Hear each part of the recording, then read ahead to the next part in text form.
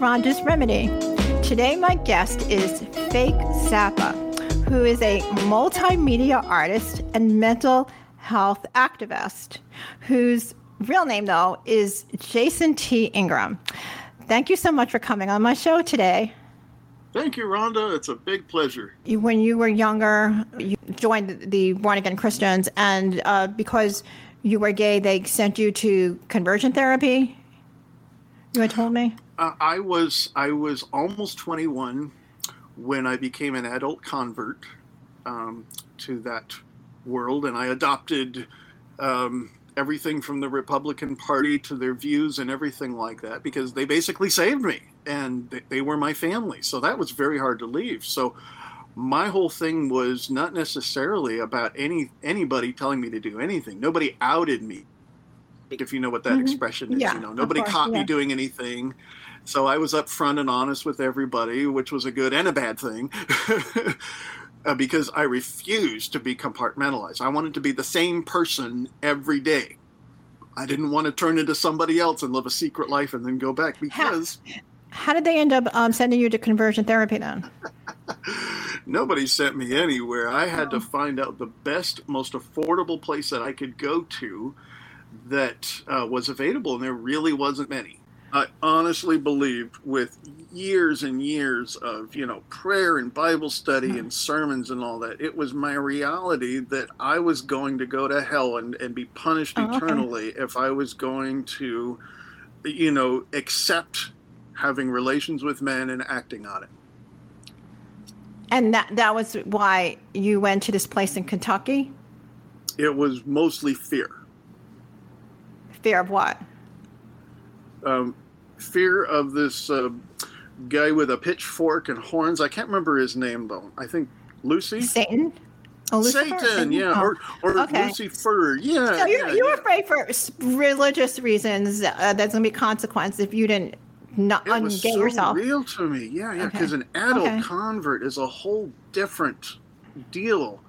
When you're dealing with somebody, I gave up so much to have that faith. I wasn't ready to give it up. It was my whole world. It saved me, And in order to keep doing that, it was just so much pressure. I was either going to have to be celibate my whole life, and by my 30s, I just couldn't handle that. Or I was going to marry a woman, and I couldn't handle that either. So that's when you decide, okay, you go to this place, at the conversion therapy place, where they're supposed to take away your attraction to men and make you only attracted to women? That was the ultimate goal. It's just, all these places use different tactics because none of them work. So they're always reinventing the wheel, and the wheel never works. So what they do, what were some of the things they would do to try to convert you? It was actually, and this is very typical of forms of therapy, is really they're just focused on doing a lot of very intensive discipleship on hands, very confrontational type stuff, digging deep into your life or your family life. In this case, they would say confrontational things about you personally, about your past? This particular organization, they love to blame what they call the student, but there's other ones where they like to put the blame on the parents, or they like to put the blame here, because, you can't blame anybody for being gay. They're just born that way. But these guys have to come up with something, right? And of course, nothing works, so they're always trying to come up with something different.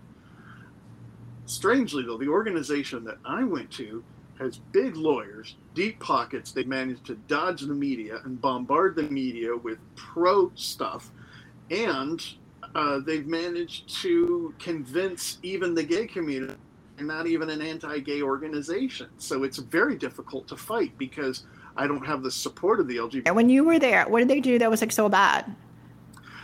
Sleep deprivation. They would actually punishment. Unjust punishment. Make you hard labor, sleep deprivation, and public humiliation. Where would they publicly humiliate you?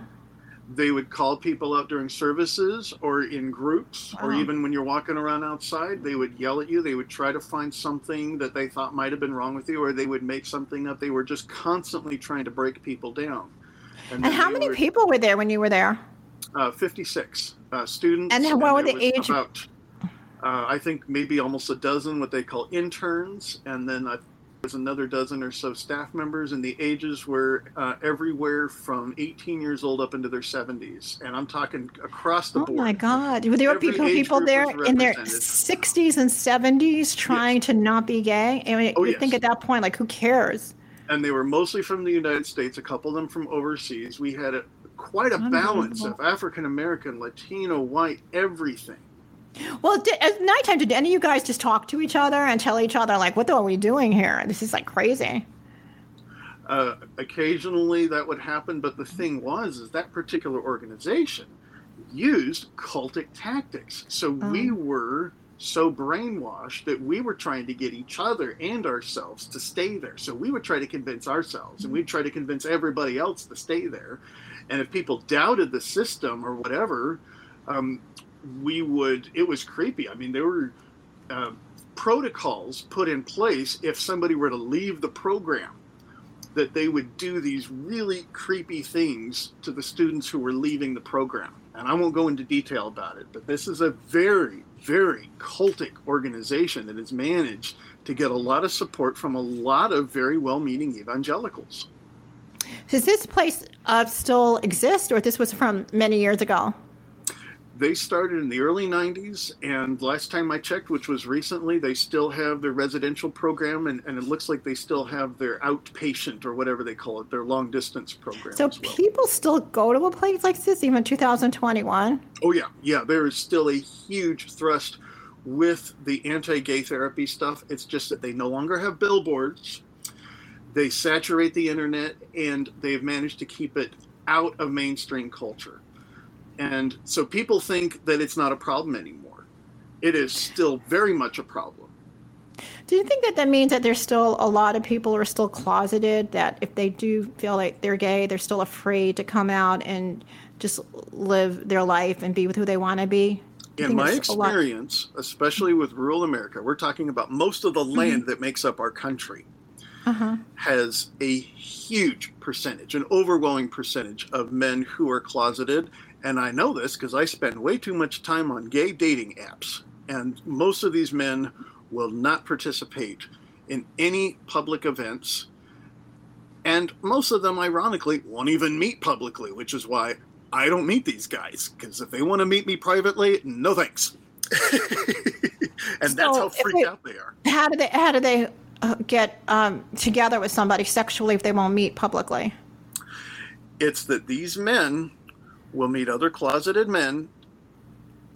They will get a hotel room. They will agree to meet there. And I hear stories, and I'm going to start crying if I start telling them, because they're horrible, Rhonda.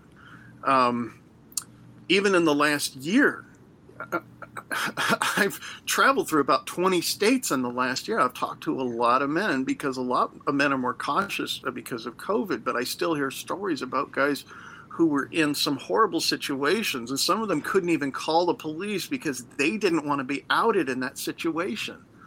Yeah, I understand. So they would be with somebody who could be like the guy you told us about, who's psychopath, sociopathic, and then they couldn't get the law involved or in any way, so they would have to extricate themselves from the situation. Or the sad stories that I'm talking about, well, there's a couple different kinds. There's the guys that work on the right and the wrong side of the law. The guys who have been abusive to me were very good at dodging legal stuff.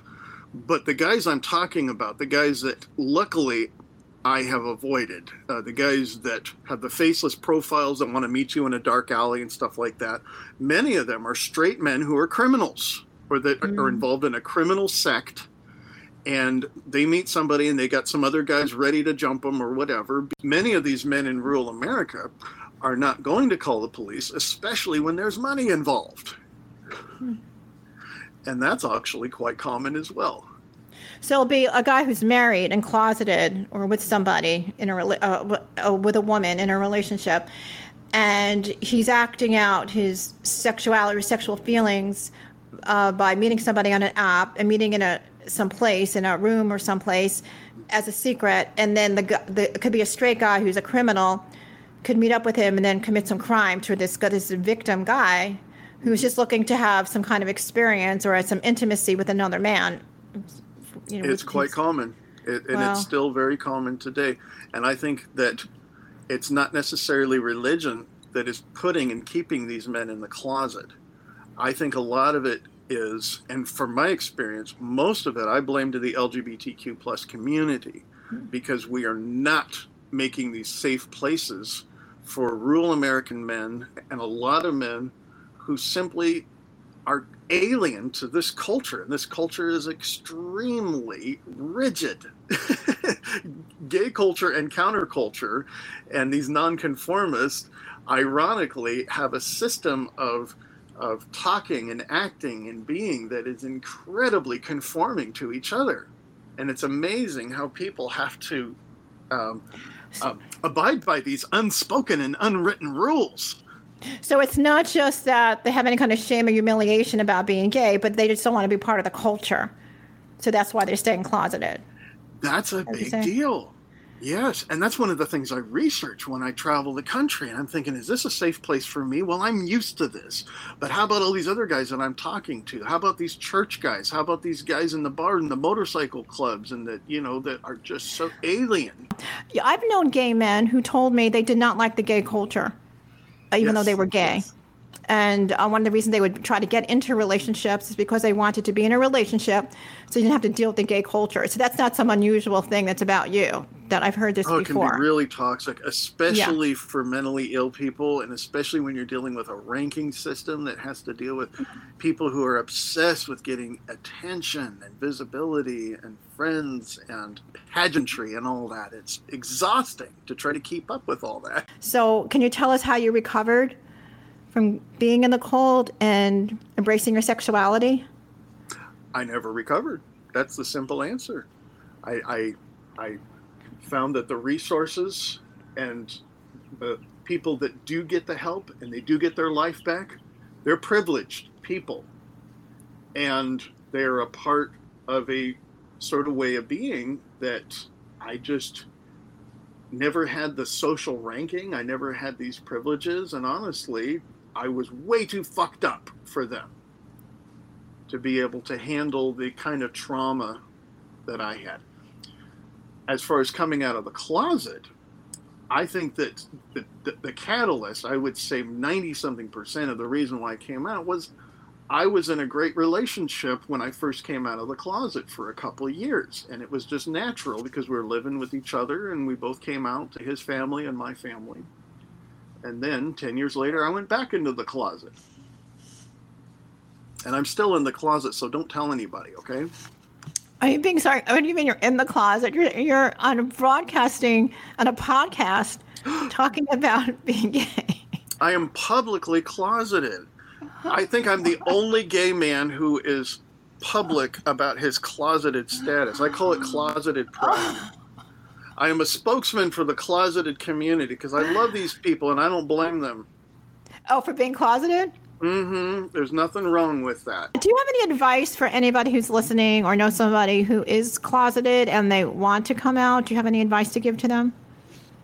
Well, I would say start with the gay community centers. And if you don't like them, it's not your fault. And if they don't accept you and you don't like their culture, you could create your own community. You could have a healthy relationship and not feel like you have to conform to a whole bunch of weird stuff that you don't necessarily agree with. That's the short version. The long version is I have 100,000 words on my website about that. Oh, okay. So people can go on your website and read your blog and hear your music. Can you just tell us about your music and your art? Okay. This is my 5th year using the stage name as Fake Zappa. Fake like fake news, Zappa like Frank Zappa, the late multimedia artist who is known as a rock and roll guitar player, but he made his living doing mostly satire, but he was a gifted self-taught classical composer, and there was a lot of parallels in my life. And he was lucky to get discovered at a young age, and I've been trying for years, and I thought this would be a great thing to do as a big project, to have a solo project as an entertainer, visual artist, writer, speaker, author, videographer, and producer, and composing music. And I also run a band as well. So if they go on your website, they can see all of your art and your videos and your blog. It's just fakezappa.com. Thank you so much, Fake Zappa, for coming on Rhonda's Remedy. Your story has been so interesting, and I think it's very enlightening for a lot of people. And thank you so much for sharing your honesty and your authenticity. It's really been it's sort of been interesting, sort of taking this journey with you through some of the unbelievable things that you've gone through that maybe people have gone through as well, but don't want to talk about, or it's good to be exposed to this and know certain things that other people have gone through that is not being talked about or exposed, And thank you for listening to Rhonda's Remedy.